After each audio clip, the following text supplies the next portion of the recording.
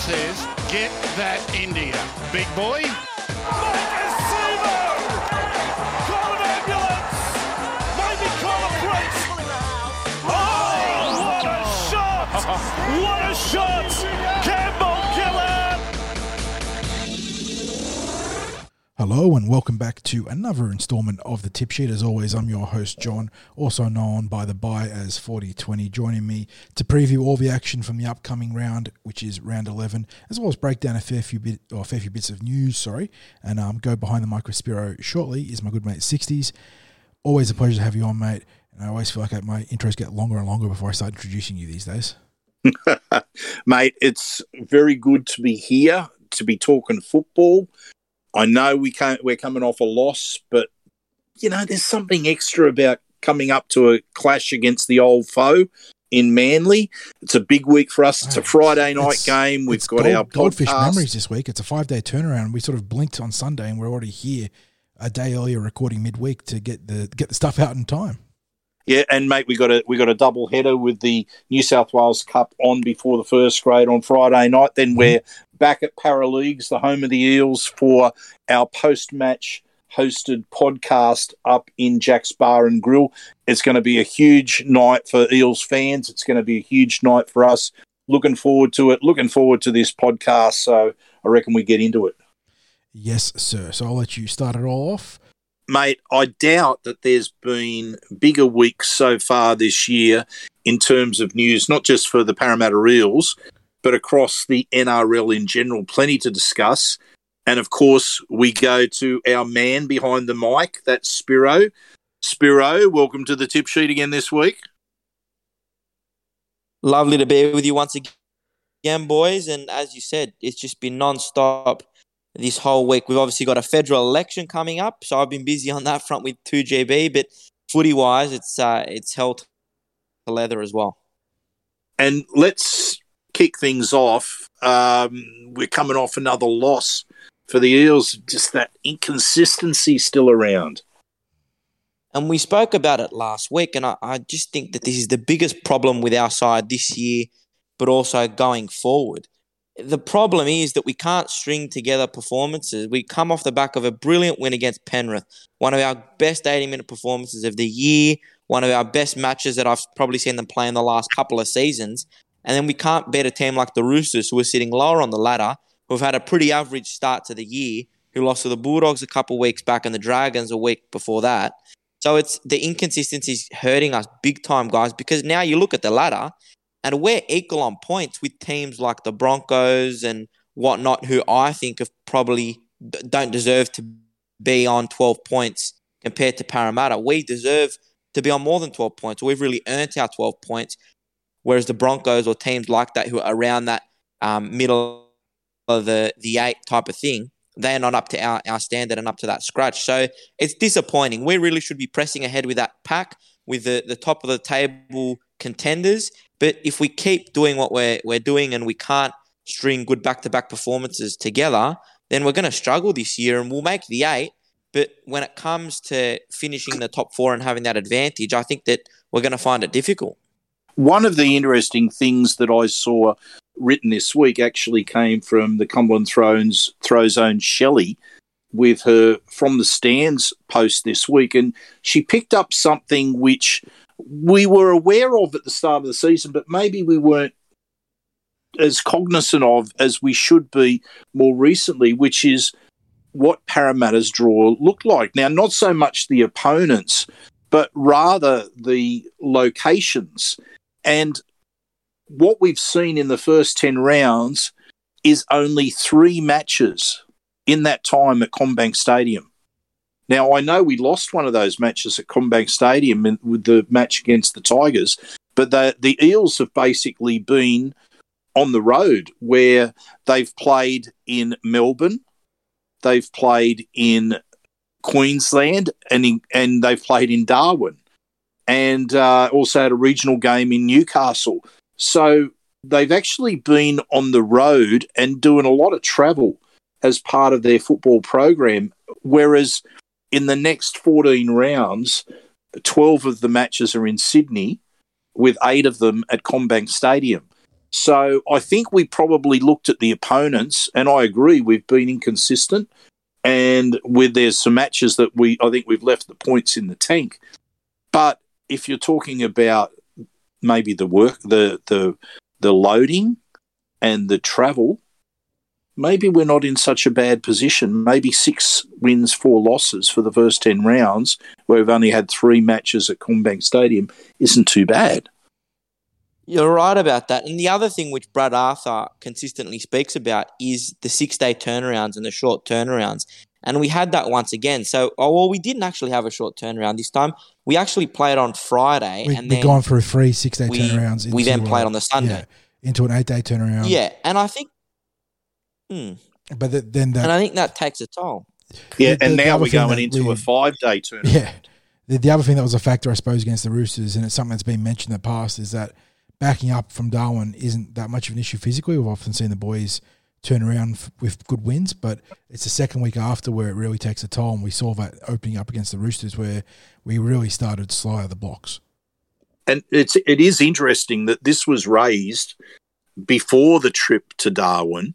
It was raised as a topic that we spoke about after the Darwin game, that we weren't so much concerned about how the Eels would back up against Penrith, but rather 2 weeks down the track where the Eels have traditionally had a flat spot in energy levels 2 weeks after the Darwin game. And it just so happened that 2 weeks after the Darwin game this year was again having to hop on a plane and go back to Queensland. So I don't know, was it such a surprise that they were a bit off the pace at the start of the game against the Roosters? It's disappointing that they were, especially as they seem to be coming home so strongly in the second half. It's a positive. It's a positive that we're playing good second halves, right? If you want to take a positive out of it, it's that we are putting better back-end 40-minute performances together than we have in the past. So that's the positive, right? Our second halves have been great. We're showing a lot of fight and determination to come back and show a bit of glimmers of hope in that second 40. But cut to the chase, it's inconsistency. And I agree with you guys that all these things have a role to play and impact and influence the way that we're performing week to week. But we're inconsistent, and it's really frustrating, especially off the back of such a big win against Penrith. You want to prove yourself and say, we beat Penrith, and now we're going to beat the Roosters and string back-to-back wins together and get the media off our back and prove that we're real contenders, because that's what fans want to see. That's what the media want to see, to really cement Parramatta as a heavyweight in this competition. Yeah. For me, I agree with you guys wholeheartedly that those factors have a role to play, but we've got to get consistent. Yeah. I won't disagree, because I was disappointed, very disappointed in that first half effort, given that we knew what the challenge was going to be, still weren't able to measure up, and yet somehow found something in the second half that was missing in the first half. And you have to say, well, it's still a headspace problem if you can find it in the second half, but you couldn't find it in the first half. So it keeps coming back to that headspace issue. Now, you're also putting aside the negatives. The form of the two M's, Madison and Moses, must surely have impressed you. For sure, guys, especially Mitch. I mean, he had that little passage of probably 20 minutes or so where he just showed his brilliance with that wonderful try and the way that he was running the ball and taking on the line, and a great try assist at one point for Isaiah Papali'i, and he got the Dally M points to back it up as well. He's sitting firmly second on the Dally M leaderboard, which we're only going to see for another couple of weeks now. But it's good to see that Mitchell and Dylan as a halves combination are performing and turning up. And I don't really think you can single out any particular individuals or blame any particular individuals for last week's loss. I just think as a team, the effort probably wasn't all there. But Mitch was fantastic. And also Ryan Madison. It's the best season I've seen him play in a Parramatta jersey ever. He's just fantastic, and I'm loving what I'm seeing. He obviously scored another try on the weekend, scored a try against Penrith the week before, and we all know that when players are out there and they're vying for a new contract deal, that they always show up and put in these fantastic performances. But from Maddo, it's just really, really good to see. And I'm concerned that you're going to have teams like the Dolphins trying to poach him. And you always get that with a player like Ryan Madison, who's a marquee man. He's a big name signing, and especially when he's playing well. But we really should be looking at doing our best to hold on to him, because the form I've seen from him this year has been unlike anything else I've seen from him in a Parramatta jersey. Well, mate, I will be covering my thoughts on Madison and a deal with the Eels with a spotlight article. Hopefully this week. We'll see how we go time-wise. But just before we get into general NRL news, the final bit of Eels news that we're going to cover with you is David Kidwell, a bit of a surprise exit out of the club. Shock exit, yeah. I think it was Monday night the news broke, and I got a release from the club revealing that they had released David Kidwell effective immediately, or he had asked for a release, and the club had granted that in order to give him the chance to link up with Argentina Rugby Union, Michael Cheika, in preparation for the upcoming Rugby World Cup in France, which is actually next year. But yeah, a bit of a shock. I didn't really see it coming, and I think Kiddy's now been there since 2018. He's seen the squad develop, go from a wooden spoon to a finals contender and a really solid outfit. And on the whole, I think he's done a pretty good job as a defensive coach. We've obviously leaked more points than a lot of other sides this year, particularly. And you don't point the finger at Kidwell, but he's done a good job and he served the club. And I think that it on the upside, it gives us an opportunity to maybe try something different and bring someone else in who might be able to just tighten up our defence a little bit. I know you've got guys there like Mick Ennis and Paul McGregor who are probably working on our defensive structures as well. And I think that it'll be interesting to see who we appoint next. Don't be surprised if they go for someone in-house like a McGregor and bring him into that assistant role position. We'll have to wait and see. But yeah, well done, David Kidwell. He was a great little addition to the club, and I wish him all the best going forward and keen to see what happens next. Well, I wrote on this in our instant reaction the other day. My tip was that it would be filled internally, and my expectation was that Ryan Carr, the New South Wales Cup coach, would step up into the assistant role. He's there on a full-time basis as it is. He's a tremendous coach on the rise. I believe he will be an NRL head coach in the future.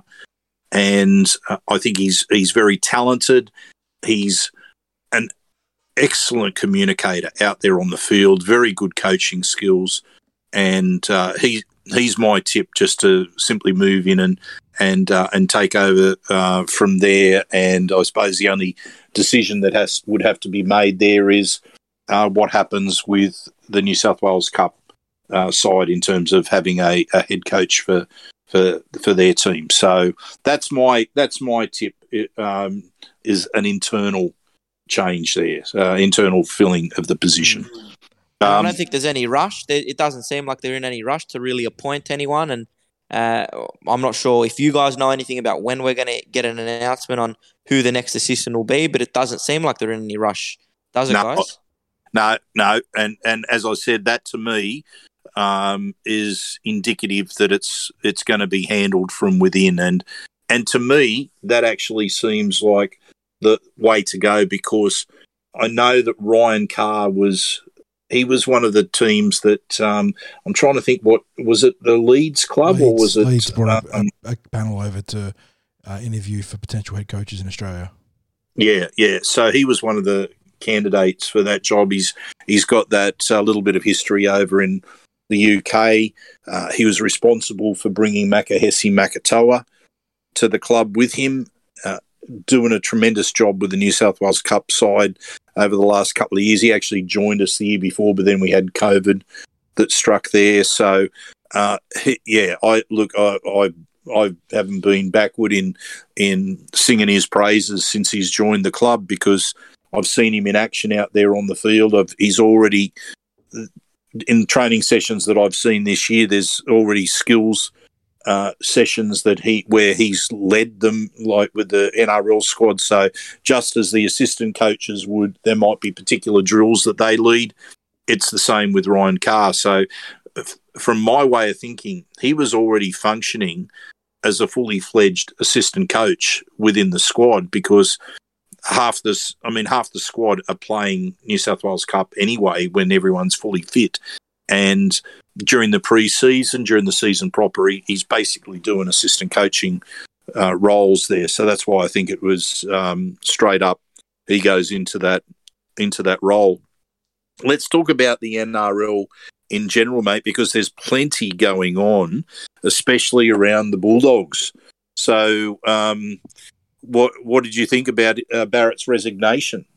To be honest, I thought that it was only a matter of time. Trent Barrett, he couldn't see the year out. He hasn't performed as a coach. He's had a year and a bit now to prove himself in the role. And from my point of view, and from a lot of people in the media's point of view, he unfortunately isn't the right man for the head coaching gig at such a big club like the Bulldogs. And results-wise, you look at the past 2 years, 5 wins from, I believe, 34 games, which just simply isn't good enough. And although he made the decision to pull the pin, I think he might have done that with a little bit of foresight, knowing that the board were potentially going to get rid of him anyway. And he wanted to make the call himself and be able to control that decision rather than that being taken out of his hands and being up to the board and other club officials to make that decision on his behalf. But I think that, he's not up to first grade coaching. We saw it at Manly, didn't get the results. Now at the Bulldogs, didn't get results.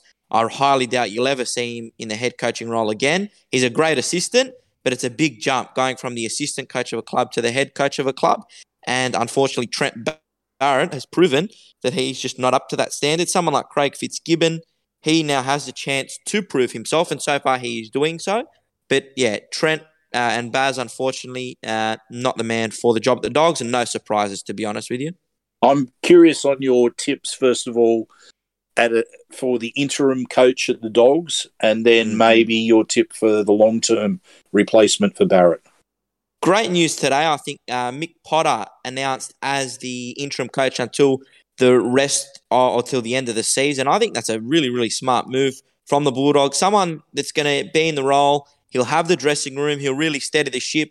He was coaching the Mounties reserve grade side, which helps as well. But I really like Mick Potter. I remember when he was at Parramatta, we saw some really good things from him. He's a lovely guy. I've met Mick on a number of occasions. He lives locally to where I'm based, and I've bumped into him a couple of times, and always has some really interesting insights. I remember, I think it was back in 2019, pre-season, I spoke to Mick and I said, this guy, Mike Acevo, is he the next big thing? And he said, watch out, he's going to be a real force to be reckoned with. And we saw that eventuate. But I really like what the Dogs have done there, and I think he'll do a good job and maybe get the Dogs or steer the Dogs to a few wins before the end of the season, which I think is important for them. In terms of a long-term replacement, I've sort of been inundated this week by a number of people, given my relationship with Shane Flanagan, who's being considered for the top gig at the Bulldogs from next season. As I've said previously on the podcast, guys, and as I've told you, I'm good friends with Shane. I work with him. He's a colleague of mine at 2GB, and I'd love to see him in a head coaching role again soon. He deserves it. He's a proven winner. He's a success, and no doubt if he goes to the Bulldogs, I think he'll produce results. In my opinion, though, I just think that it's a huge responsibility given that his son is a player and a playmaker as a halfback. We've seen a lot of coaches coach their sons, the Clearys, Brad Arthur, Kevy Walters as well. So it works and we know that it can be done, but it's a lot of pressure on Flano, and also having Gus Gould at the helm is also quite difficult because Gus likes to have his finger in every pie and be involved and really micromanage. And there'll be a lot of pressure. Whoever comes in as the next head coach, there'll be a lot of pressure, no doubt, on them to perform. I think it's probably wiser to put someone who's experienced, someone like Shane, in the role. He knows what Gussie's like, and we've spoken about that before. He's got a good relationship with Phil Gould, so I think that's probably the best decision for the Dogs going forward. And if you put someone in like, for example, Cameron Ciraldo, you're throwing him in the deep end, and although he's a great assistant, it's making that jump once again. And I just feel like it's that'd be an over excessive amount of pressure on a debut first grade coach. So Shane's my pick. I think they'll give him the tick of approval, and from what I know, guys, the discussions are already underway to secure him as the Bulldogs coach from next year. And the other repercussion to come out of Barrett's departure is, of course, the players themselves. We've already seen Brent Naden shift almost immediately to the West Tigers. There's a little bit of rumours starting to surface about the next year's signings in Kikau and Reed Marnie looking to back out of their contracts, and some players that are there at the moment, not just Naden, but a couple of others, looking to move to greener pastures this year. What are you hearing? What's your takes on everything, Spiro? First things first, let's speak about Brent Naden. Very shock move. Didn't see it coming. It was pretty much a matter of hours, I think, before Team List Tuesday that Naden had announced that he was moving across to the Tigers. And from what I know, and from my take on this, is that when Naden signed to go to the Bulldogs, there was a clause in his contract that said if Trent Barrett was to move on, given Barrett was an assistant at Penrith and recruited Naden, then Brent Naden would have the chance to then negotiate with other clubs and leave effective immediately as well. So no surprises there, and that may be the case with Matt Burton as well. I know that even before the Barrett decision, there was talk that he might move to another club. And Tavita Pangai Jr., there's talk as well that he may be off to another club. I know that he spoke with Danny Weidler, a colleague of mine from Channel 9, saying that he's committed to the Bulldogs and he loves the club and he wants to stay there. But that's all talk, and when push comes to shove and when money talks, you never know what can happen. So no surprise with Naden.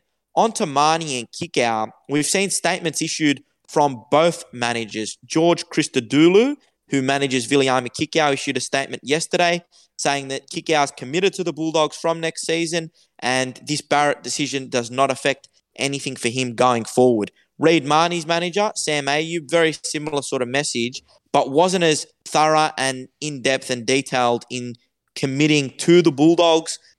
In terms of next year, he did mention that he is contracted with the Bulldogs from next year, but he didn't really want to weigh into the debate or the saga too much. He did reaffirm that the commitment and the focus at this stage for 2022 is the Parramatta Eels. But from what I'm hearing, guys, I believe that there could be a clause in the contract of Reed Marnie as well, that says that if Trent Barrett is not there from 2023, then Reed has the opportunity to renege on his deal and potentially backflip. Now, that's a possibility. I'm not 100% certain that there is that clause and that'll all happen, and that's what Reed wants to do, because at the end of the day, he was given more money, a considerable larger amount from the Bulldogs when he was signed at the club than what Parramatta were offering. So if it's a matter of money, he's probably going to stay with the Bulldogs. But if he's really had a long, hard think about this decision and Parramatta somehow work out a strategy in a way that they can lure Reed back and secure him and make sure that he stays in the blue and gold for another few years, then maybe he'll consider that. So keep your eyes peeled. Anything can happen. But given the nature of the Naden move, and I know it's different because he was a former Penrith player and was coached by Barrett and was brought to the club by Barrett, given that, do not be surprised if there are backflips from Viliami Kikau especially, and even Reed Marnie. Well, that'll be a big space that people will be looking at for the rest of the year, and I reckon the announcement about the Canterbury coach for 2023 onwards will probably have a big bearing on what happens with a few players either at the club now or coming to the club. Now, before you go, mate, as usual, we're going to get your tip for the Eels game this week against the Sea Eagles. So we're after your score, your first try scorer, and your best on field. I don't think I got anywhere near my prediction for last week. I think I tipped Reed Marnie to score a try, 20-14 Parramatta to win, and best on field, I think Clint Gutherson. I'm really looking forward to this Friday night, guys, and what I'm looking forward to the most is being at the ground, up there, CommBank Stadium, in the box, really soaking it in and getting a nice view from up there of this fantastic clash between two NRL rivals. And I'm also really looking forward to catching up with you guys. I know you'll be at the match and you'll be doing a podcast, I believe, post-match from the Leagues Club, and I'm really looking forward to seeing you guys there and being able to chat with you and catching up with some other fans that I haven't seen in a while, because I haven't been to a home game since round one. So it's been a little while, but I'm really pumped for this Friday night. Predictions. Parramatta are going to win. I think that they're going to bounce back strong.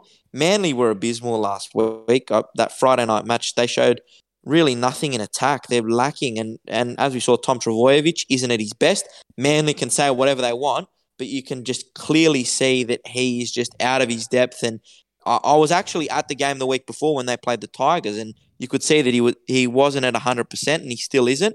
So I think Parramatta will win. Score 30 points to 12, Parramatta's way. I think that Clint Gutherson, first try scorer, 150th game for the King, 150th NRL game, which is a huge milestone. Really happy for Gutho. So he will be my first try scorer. And best on ground, let's go for, I'm going to say Junior Paulo at home, Friday night. He's going to have a big one. Heading into Origin, I think he needs to put a few more good performances together if he wants to be picked in that starting side for the Blues. So Junior as my man of the match, best on ground.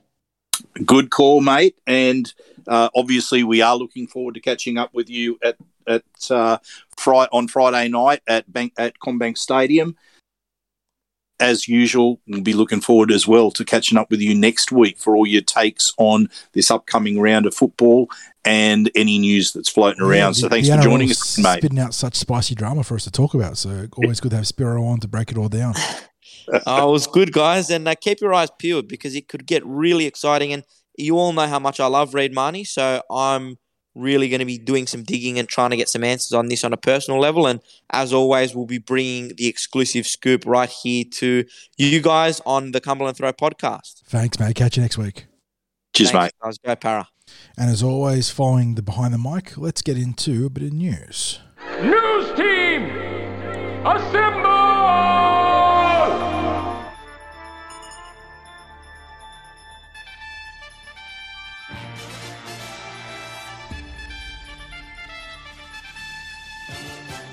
And let's start things off with the updated injury report, which came out yesterday afternoon on Tuesday.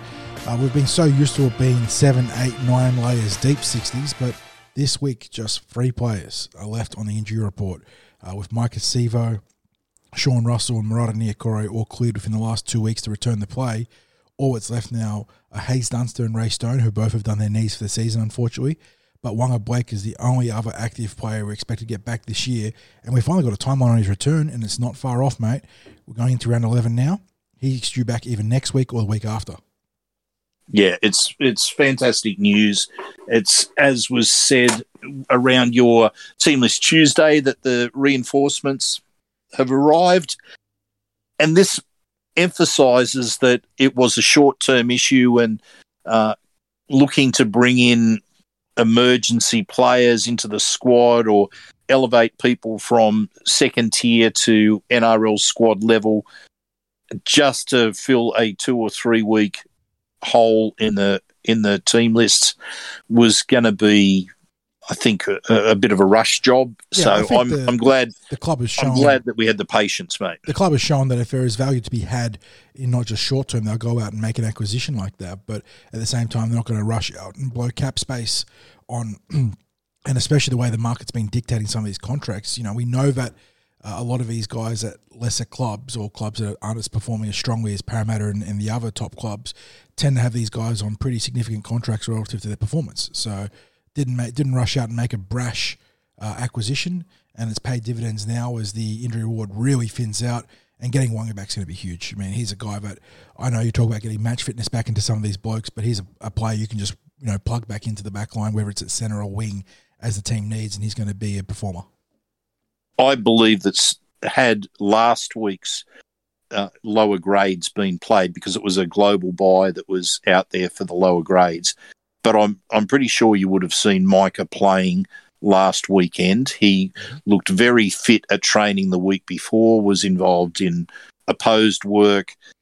He must have been touch and go about playing in the previous week's New South Wales Cup match.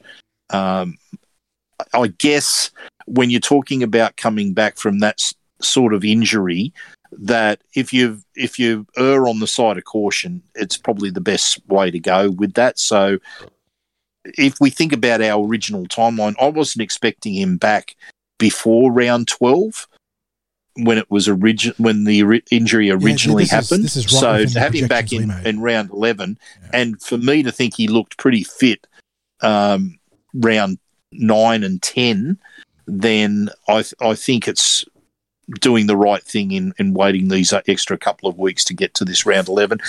I'm also interested in seeing when Ofahiki Ogden gets to come back. He'd be very close. And maybe not too far behind is a bit of a forgotten player from the pre-season squad, Tony Matteelli, who joined the pre-season at the start of the year, got an injury. It was significant in that he's getting closer. I'm thinking he's probably still a couple of weeks away from returning at New South Wales Cup level, but he will be another interesting in because he spent last year with Newcastle and has returned to Parramatta. He was playing some New South Wales Cup games for Newcastle last year, so he's a big unit. He's a Parramatta junior who went to Newcastle, has returned, so keep an eye out for him being named in lower grades in the next few weeks. And that's going to be an exciting addition to the back row stocks for the Eels, and a player like Ellie Elsham who has first-grade potential in his outlook. So someone very cool to see come back and play for the Eels. But that's the end of the injury report, and thankfully it's a short one. Obviously, you want them to be short, and it hasn't been that way for the Eels for the vast majority of the season to date. But they are getting healthy heading into the back half of the season, which is very, very good. Moving on, Spiro already broke this behind the mic, but David Kibble departed the Eels effective immediately this week, heading off to the Los Pumas, going over to Argentina to join Michael Cheika as a defensive coach for the Argentinian national team. I mean, at the very least, that's going to be a very fun work experience. Argentina is an awesome place, got some great cuisine, great culture, and they love their rugby union there as much as they do love their soccer or football, if you want to call it the proper thing there as well. Yeah, what a wonderful experience for him to be able to go and have. My thanks to Dave for his time at the Eels. I must admit, I certainly enjoyed the conversations I got to have with him, going right back to 2018 when he first joined the club, and and after a couple of performances, even in the last couple of years where the Eels didn't quite measure up in defence, and we saw his reaction and heard his thoughts afterwards at that training. So he was a colourful character, and what I particularly enjoyed was the contact sessions in the sand pit at Old Sale Yards when the Eels training was there, because it was not a place for the faint-hearted. When you'd see just when they were working on the first contact in there, and I must admit, seeing players like Beau Scott, who I think he enjoyed hurting people even at training as much as out on match days. Seeing people like him in the sandpit and seeing some of the ways that they constructed the contact sessions in the sandpit, it was all about making the players really uncomfortable in what they were doing and to work through that discomfort, as well as obviously the technique of the contact and looking to get an opponent down onto the ground, and conversely to fight against it. So it was just as much about fighting the defender as it was to be the defender getting the player to the ground. So they were interesting to watch. We were able to watch them up close. It was great sessions there. And again, my thanks to Kitty for being a coach who was very welcoming of visitors at training, and always had the time to either call out hello or have a few words. And great bloke, and thanking him for his contributions and wishing him well in what is not only a great career opportunity, but I'm sure is also going to be a fun adventure for him. Yes, sir. Moving on, if we had a departure in Kidwell, the club had some retentions and an acquisition in the NRLW. So last week we had the news that Dean Widders, would be coming back as the NRLW coach for the season 2022 proper this year. We obviously had the 2021 season that was delayed into this year already played for the NRLW, but Dean returns and he's going to have a couple of familiar faces with him. Tiana Penatani, the outstanding left centre for the Blue and Gold, has re-signed for 2 seasons, so she'll be here to the end of 2023. Joining her as a back-to-back Eel now will be Kennedy Cherrington at lock forward, and Kennedy's younger sister, Ruben Cherrington, who plays dummy half, will also be joining the Eels for the 2022 season.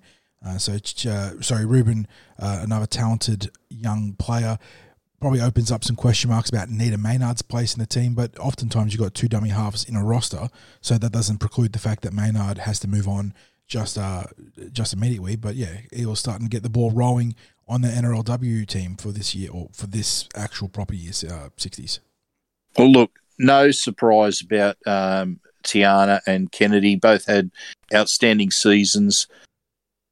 Also, when we spoke to Kennedy in the tip sheet towards the end of last year, she was full of praise for younger sister Ruben. And I think we suggested at that stage maybe she could look to getting her to the club. She held up her end of the bargain. There you go.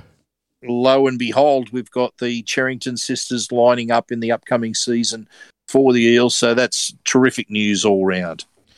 And we already mentioned that he's back on the field, but Mike Acevo earlier this week or late last week, the time was blurred for me, but he, as pretty much expected, has taken up his player option for season 2023, coming off a devastating knee injury.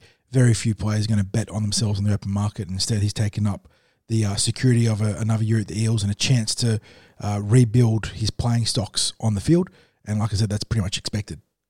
Yeah, whether you're looking at getting a new contract at your current club or increasing your market value out there for rival clubs or even rival codes, being able to have a full season of showcasing your skills has got to be far better in terms of increasing your increasing your value. So, not, as you say, not a surprise. And also in a system that we know loves to feed its left wingers, so he'll be in a good position to put some good numbers and some good tape on the field one way or the other next year. And I mean, obviously with Parramatta, we want to fit and fire up Mike Acevo on the field. So good to see that.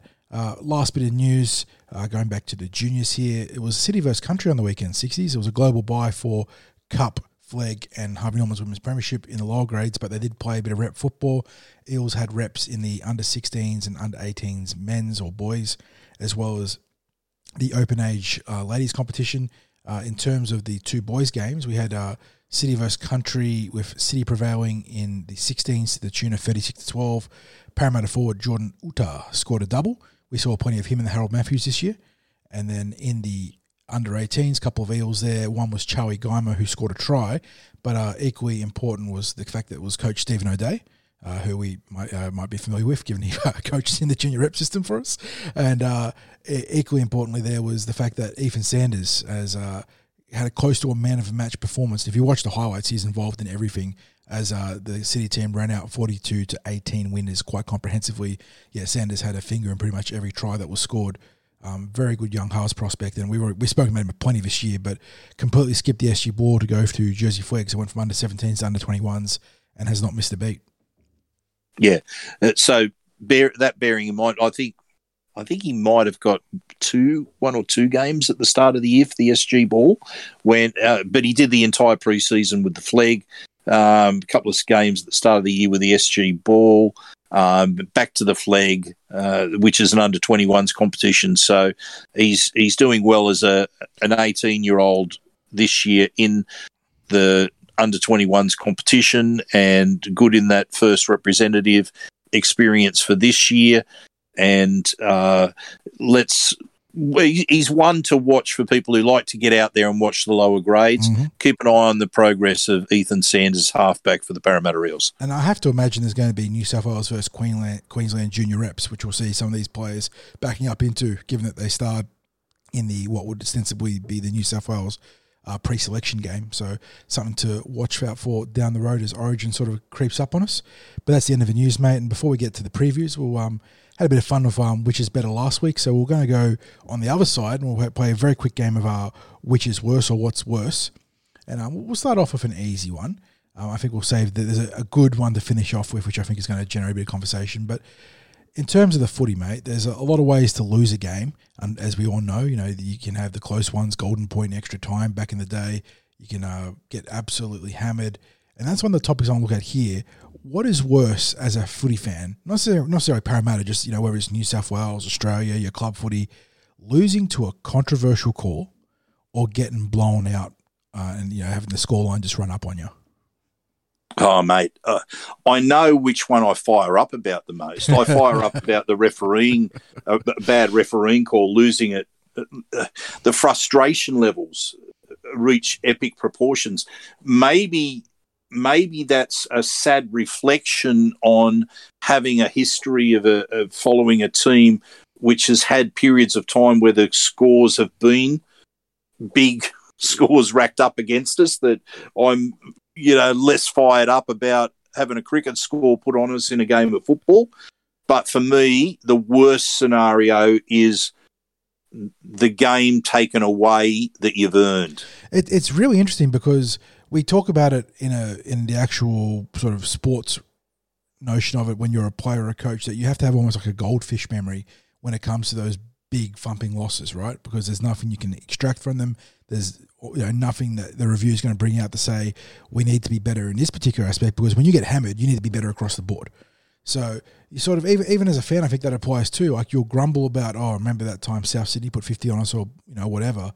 But yeah, when you lose to a controversial call, it's like someone puts a glowing coal in like your heart, and you just feel that burning across the rest of the weekend. It just seethes, and you want to talk to everyone about it, about how dumb that call was, how the referee made that mistake, to the point where everyone just tells you to start shutting up. It's like, why do you care so much about a call? It's like, yeah, but it cost us the game. Yes. So, yeah. Maybe, well, I've been burning since the end of last year with the refereeing performance against the Panthers. Exactly. In the finals. So, and maybe also when we're talking about those blowout scores, is that they seem to be more frequent in the modern game, that when one team gets momentum, that it's very hard to get it back. And that last year, Souths made the grand final. They had a couple of 50-point hammerings, didn't they, during the season? They got pantsed a couple of times, yep. Yeah, and yet they still were able to qualify for the grand final. And in years gone by, you used to say that, well, if you've had a 40-point hammering at some point in the season, there's no record of a team getting beaten by those sort of points during the year and then winning the comp or making the grand final. Well, that certainly happened. And so I guess, and we've seen so many times where teams have turned around a thumping and won the next week. And that goes to your goldfish memory aspect. But yeah, so for me, I can get over a loss that's where the team hasn't played so well reasonably easy. I can't get over being robbed in a match. So yeah, what's worse? Definitely losing a match because of a poor refereeing decision. And sticking with our theme of food, because we're gluttons, obviously, which is worse when we go into the footy, mate? A flat cola, whether it's Pepsi or Coke or whatever your choice is, but a flat cola, or one of those lukewarm pies or sausage rolls where it's not cold, but it's not hot, and it's just in that sort of purgatory of lukewarmness. Maybe it's what's easier to get rid of. Because if I get either, I'm not consuming them. The worst are those colas or soft drinks that you get on tap, where they're probably the no name, or whether the LA Ice Cola. yeah, or it could be that it just hasn't been, if they're tapped in off a keg or something like that, where they're flat or there's just something wrong with it and it just doesn't taste like what it's supposed to be. You ask for a Coke or a Coke no sugar or lemonade or whatever it might be, and what you tastes nothing like what you've ordered, and you just, first thought is this is going to be tipped out. So maybe it's easy to tip that out. A cold pie, mate, I'm not touching it. So, so I reckon what's worse is probably the drink, because the pie can just go straight into the bin. the drink, if I'm at the football and trying to find out where to tip it and not upset someone around me, that's probably the worst. Gun to my head, if I had to consume one of those two items to save my life, maybe it's the cola. Like flat cola, I suppose I can stomach, but that lukewarm pie is just ugh.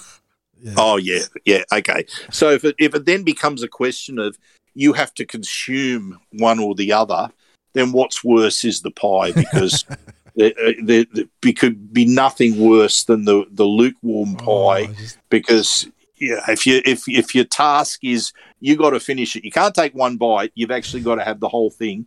We have the whole thing of the drink. The drink's like the medicine, down the hatch. Exactly. Forget about it. The pie where you got to chew your way through it. No, thank you. Thank you. It would be the worst. So, yeah. And closing out, which is worse this week, is the question that you inspired this entire segment for round 11. Given that our opponents are the Manly Seagulls, which is worse, Penrith Park or Brookvale, or I suppose in modern nomenclature, PointsBet Stadium or Four Pines Stadium? Okay, so there's two ways you can look at this. The supporters that you have to sit close to, and the facilities. So if it's the supporters that you have to sit close to, I've had too many bad experiences in recent years around Panthers supporters. I'm talking about copping abuse, copping insane opinions being yelled at me, having things thrown at me just simply for wearing Parramatta colours. So hate having to sit near supporters who are like. Now I don't want to call all Penrith supporters like that, because one of the times when I was at Penrith Park and I had this, was a supporter or two that were giving me hell just because they wanted to. I had other supporters, Penrith supporters around me saying, "Mate, don't pay any attention to them. We're happy to have you sitting here with us anytime." So, that every club's got those supporters. I've just seemed to have found the worst of Penrith Park in recent years. However, facilities at Penrith Park, even though they're about to be redeveloped, better than Brookvale. Parking and the club across the ground, access, travel, all a lot easier than Brookvale Oval. Brookvale Oval as a facility. Okay, forget the fact that they've got a bit of a new facility at one end. They've still got the rest of the ground, which lives in the 1960s. And it really does.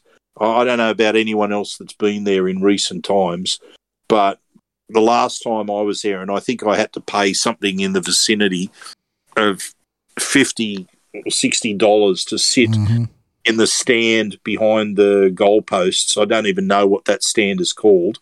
But the space between the rows was almost non-existent, so that my knees...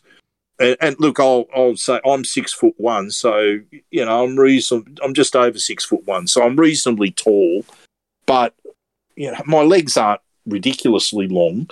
They were digging into the seat in front of me, like just in a normal seated position, which meant that the person who was sitting in front of me, every time they sat up or sat down, the seat would dig into my knees. So I was having to watch the person in front of me. If they were coming to sit down, I'd stand up so that I'd be able to ease back into my seat. And it's just the price that was paid for that. And if you wanted to sit in the stand that ran alongside the ground for a better view, well, you nearly had to take out a mortgage for a pretty ordinary seat there. Hill on the other side, no thank you. Not in... I went and sat on plenty of hills all through my teens, my childhood, my teens, my early 20s. I didn't mind sitting on a hill. But now with the prices to go into games, if I'm paying a decent price to go to a game, I want to have a seat that I'm watching from. Maybe I've been spoilt from being at CommBank Stadium. But yeah, you've articulated both sides fairly well, and I've got to say that if this is a gun to my head scenario again, I might be snatching the firearm and pulling the trigger myself. rather than going out to either of the facilities there. It's not great. No, I mean, no, it's not. And yeah, I can throw in the difficulty getting parking at Brookvale Oval with a big crowd. The entire process of going to Brookvale, and the last time I was there was actually that stinker that we had in 2018. Early in the season, I was out there and it was 40 degrees, and I got cooked on the hill, which is now it's that new end of field stadium stand. Sorry, not stadium. Yeah, just the process, even from the inner west of Sydney, just to get out to the northern beaches, it is extensive and painful. Finding parking, you got to park way away, and then make your way up the street there. Like you said, the facilities aren't great. The field is awful. I mean, and no other field has the sort of reputation for injuries than Brookvale does. It is. I have a question, which is, I don't know. I've actually been at Brookvale back in the 80s, late 70s and 80s, when you'd get crowds of 25, 26. I think the ground record's something like 27,000. But big crowds like that for Eels and Manly games, and nowadays, you get the hill packed and even before they built the stand at the end, which takes out a little bit of hill space. But 19 or 20,000 crowd is jam-packed in to Brookvale Oval. I wonder how on earth they ever crammed in an extra 7,000 or 8,000 people back in those days. I mean, I do remember how crowded it was standing on the hill. Actual sardines, yeah, exactly. But I still, even then, I still don't know how they were ever able to, because we're talking 7,000 or 8,000 people. That's like a decent regional venue might hold 7,000 or 8,000 people for all the way around the field. Yep. I mean, it's not like that's a huge ground as it is. So how they ever fitted in an extra 7,000 or 8,000 people is beyond me. But zero concern for safety is what it was. Like the SCG back in the day, some of those numbers you see before they had the expanded stands that we have now, it just is crazy. Like, there's no concern for any sort of fire issue or fire drum hazard or anything like that. But yeah, different times and different numbers because of it. That brings an end to a rather poison pill laced what's worse or which is worse. As always, you can drop your opinions on any of those three scenarios as to which you think is the more Faustian of the two options. And we're going to move on, as always, close out the show with a series of previews for Round 11. We get the Jersey Flegg and the New South Wales Cup back this week. Are they actually billed as Round 11 for these grades? Yeah, they are. So Round 11 in these grades too. As always, we'll start with the under-21s, who chronologically are the last game this week with that double-header out at CommBank on Friday night. The Flegg themselves are playing at 5:30 p.m. at Ringrose Park on Saturdays. That's one of our old stomping grounds, mate. And I know we just had a sit-down for a future podcast with Clay from the Guildford Owls, and he threw down the challenge to Wenty. He reckons that the best chip and gravy rolls are at Guildford, not Ringrose. So we're going to have to explore the science behind that sort of thing in the future. But for now, we will be taking on the Manly Seagulls in the Flegg on Saturday night out at Ringrose. For the Eels, they're looking to bounce back after a last start loss against the Penrith Panthers before that bye. And they've made a few changes this week, as we talked about those returns from the injury ward in the senior grades. That means that flow down effect is positive for them, giving them a lot of troops back this week. And we'll start at fullback, where Duntori Louis will be playing in the custodial role with Moala Graham Taufa and Matthew Komalafi, who spent plenty of time up in the Flegg this year on the wings. That bumps Corey Fenning, who was previously fullback, to centre with Josh Tuipulotu, also a player who spent some time on the flanks. He'll be playing centre this week. Jabril Kalachi goes from the centres 258 as that reshuffle continues, with Ethan Sanders, who we already praised earlier in this podcast, the halfback. In the front row, they've got some familiar faces back there. Both Jack Colavardi and David Hollis give them a bit of security around the ruck as their preferred starting prop forwards. David Tui is still the dummy half because it looks like Cruz Natili Schmidt has done something serious 60s. We haven't seen him for a long time in the team sheet, and we have to wait and see if we can get a report on that. But in the back row, you've got Lachlan Blackburn, Peter Tateo, and another player that spent some time in the Cup in Ryan Jones. He's a lock forward. On the bench, the Eels have only named 3 of their 14, 15, 16, 17 traditional players, and that's Nicholas Lenars, a player I'm really happy to see back, the big hyphen, Jonte Jr., Bethan Meza. He hurt himself badly in the preseason, late in the preseason 60s, and it's been, nearly 3 months of recovery for him. But Jonte Jr. is a big athletic prop and was doing a lot of good things in the pathways prior to getting hurt this year. And Nikau Raffle rounds out the three-man bench. They do have two reserves in Brock Parker and Larry Moaga-Tutia. But given the templating with the Flegg and Cup team sometimes, I'm not sure if it's a missing player or if one of Brock Parker or Larry are meant to be the 17th man. We'll have to wait and see on Saturday. Yeah, and as you say, it could be like a templating version of a typo error. Interesting looking at the table. The Eels are officially in second last place in the Jersey Flegg competition. I really have the sense that that's not a position that they deserve, nor is it a position that they'll hold.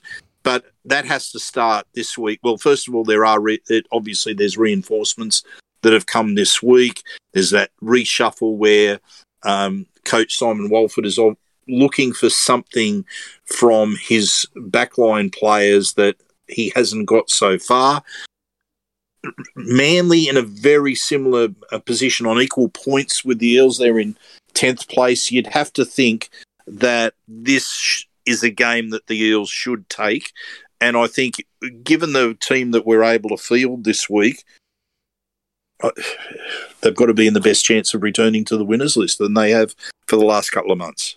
And speaking of Manly, we're so used to seeing both their Flegg and Cup teams proliferated with ex-Parramatta players. But looking at their list this year, the only player I really recognise that has worn the blue and gold is on the bench, and it's Ollie Clements, who played a bit of back row for us during that COVID-interrupted couple of years and has obviously departed the Eels for the Seagulls.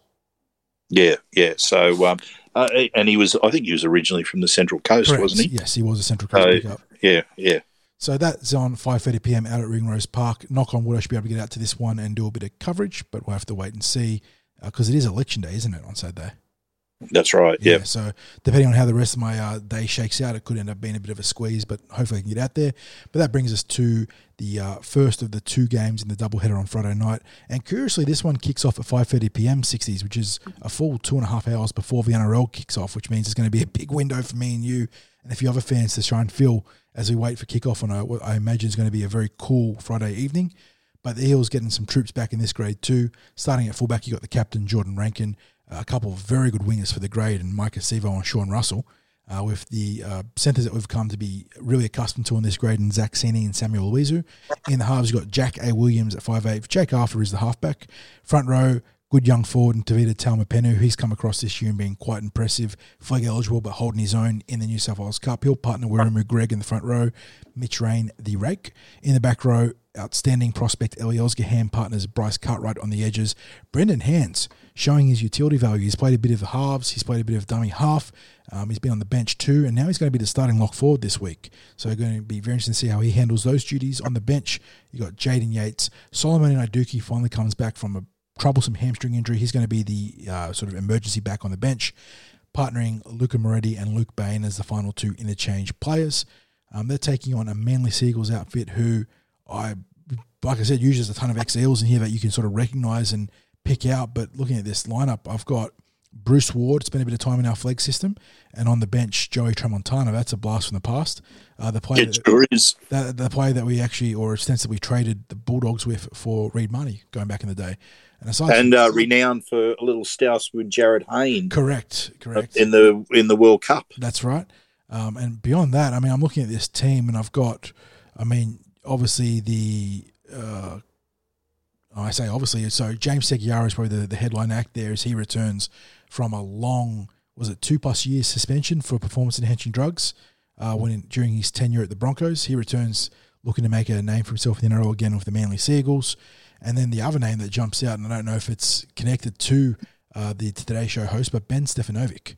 No, I think that's spelt with a V. Where I think is it PH for? There you go. That shows it shows you how much I keep up with pop culture stuff in the Australian media. But yeah, this is not a strong looking Manly outfit Blacktown Workers Seagulls outfit on paper, and I think that's reflected in their position on the ladder. If I just quickly pull that up and don't click the ad, which I did, click the ad. There we go.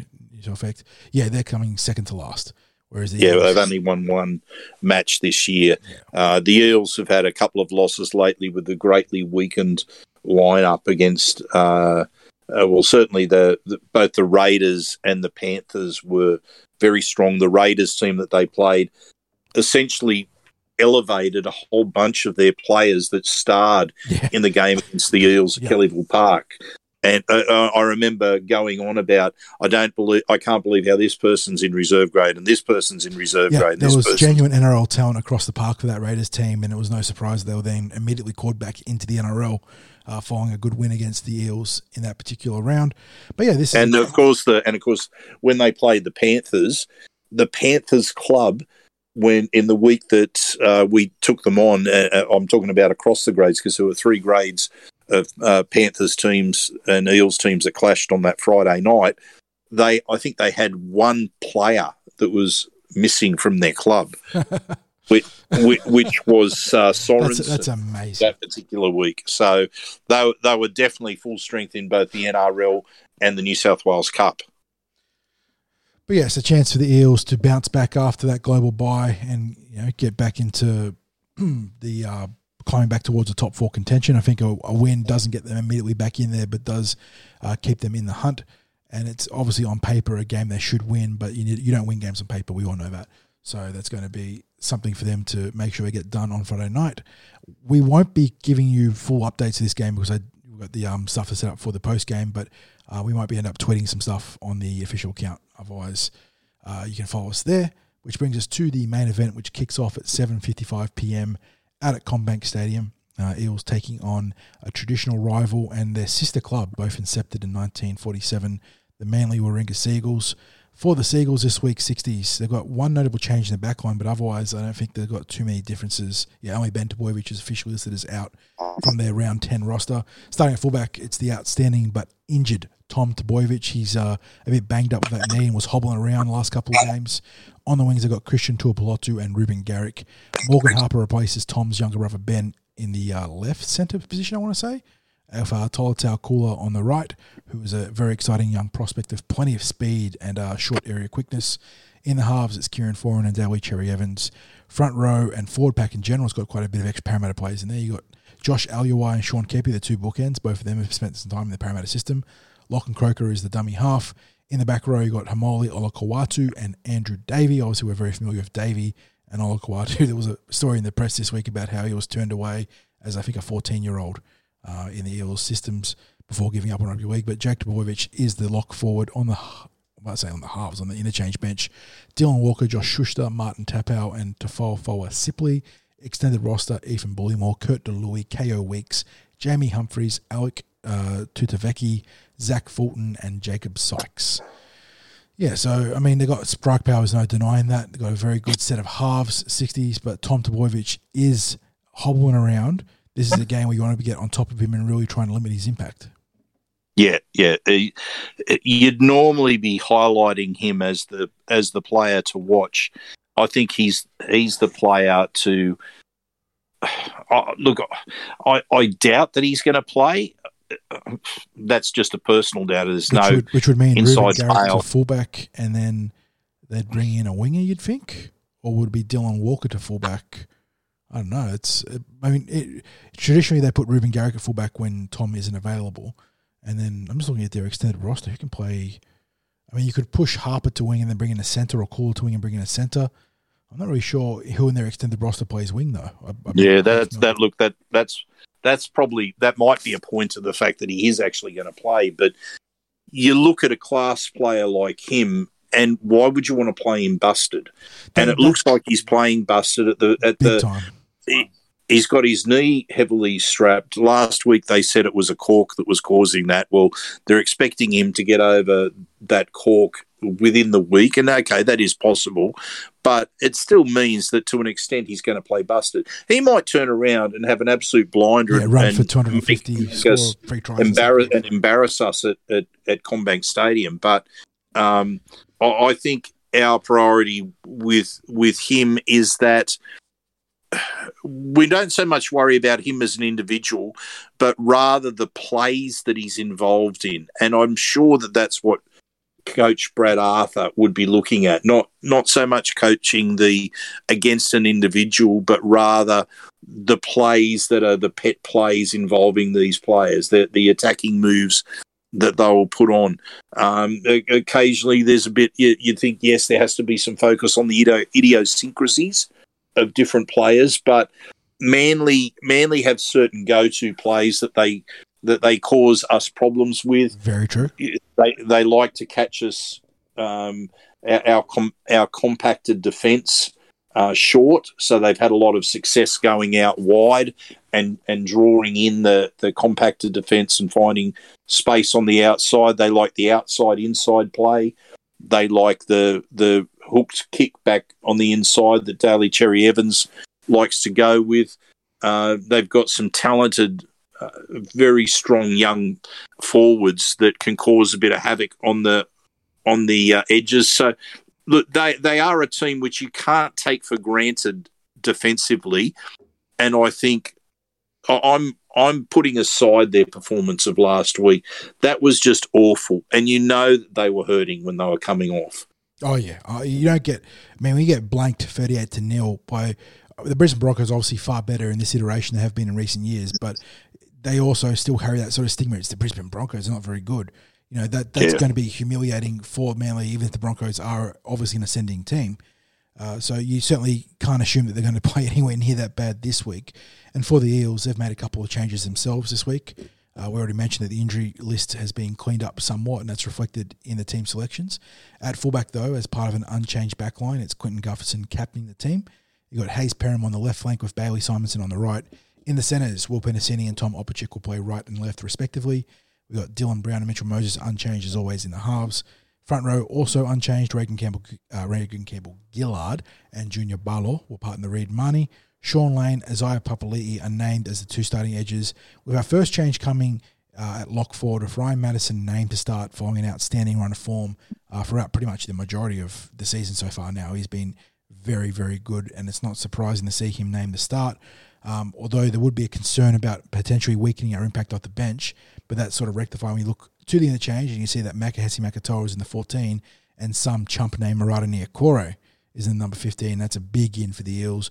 Murata obviously an enforcer, a dynamic presence whether he's starting or off the interchange. Also gives the Eels plenty of flexibility to be able to cover the centres as well as middle and edge.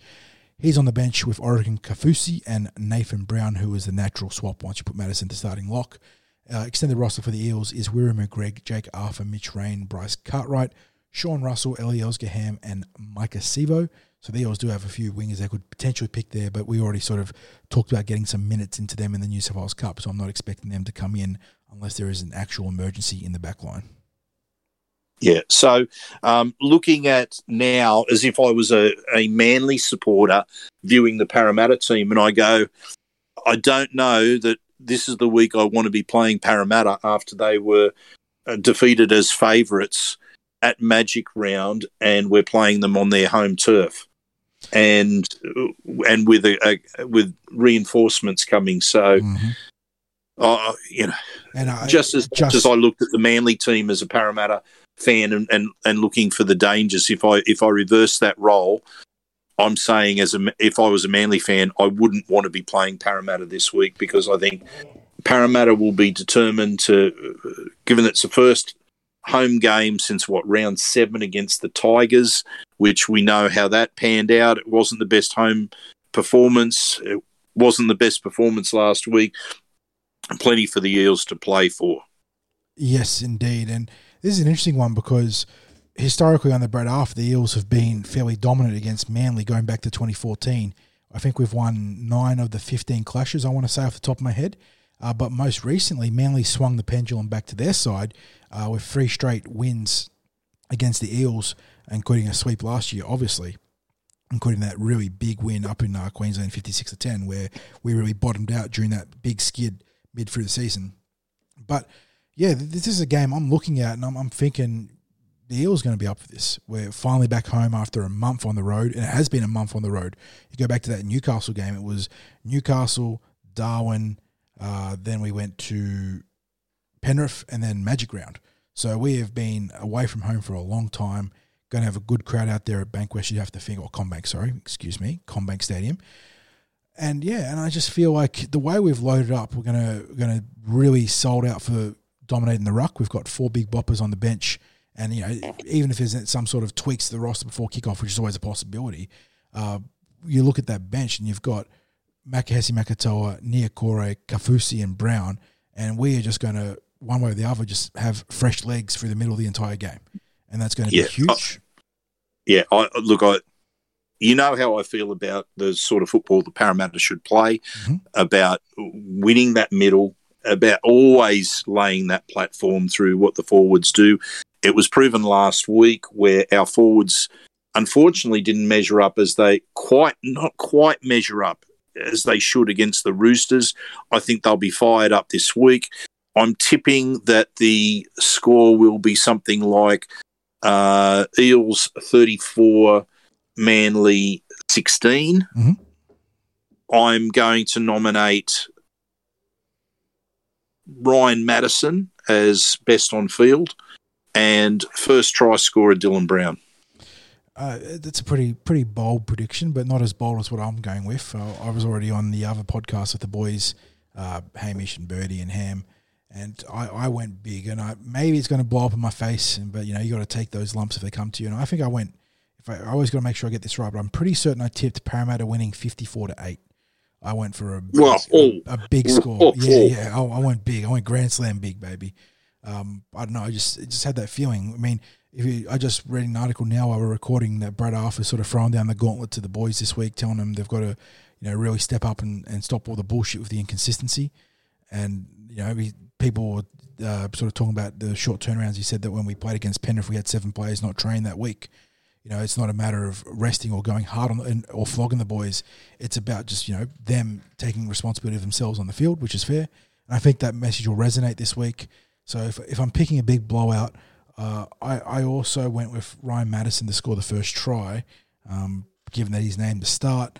And the other one I think is that this is not so much a prediction as I want to see. I want the ball to go to the right edge, and I want Will Penisini to score a hat-trick this week. I just want to see him. He's been threatening and sort of building really nicely. I just want him to get some good ball, some chances to really post up against his opponent, opposition centre and winger, go for the 2-on-2 or the 2v1 and really cut loose. All right. So did you say you went for Maddo as best on field? No, I went Maddo first try scorer. So I'm all in on Maddo starting and scoring the first try to keep him. Would that be 3 straight games for try, or is it 4? Yeah. So I think because he scored against Penrith and he scored against the Roosters. Did he score the week before? No, because that was the Gold Coast Titans, the North Queensland Cowboys, and that was down the left edge we scored. Yeah. All right. So you're best on field then? Best on field. I mean, a Will Penisini hat-trick would put him close to best on field. But I kind of dug what Spiro was saying about maybe some of the middles really starting to dominate and get back from that Roosters game. So I'll look at either Reg or Junior as one of the best on field in this one. And I think, Reg is just a fantastic meter-eating machine, whereas Junior gives you a little bit more dynamicism with his ball playing. So maybe it'll be Junior for best on field. Mate, sounds good. So really looking forward to this game on Friday night. Hopefully we see plenty of you out there early for the New South Wales Cup game between the Eels and the Blacktown Workers Sea Eagles. Yeah. The Blacktown Workers Sea Eagles. It's just it just feels silly saying that combined name. Don't forget as well that we've got our post-match podcast coming to you live from Jack's Bar and Grill in Paraleagues, the home of the Eels.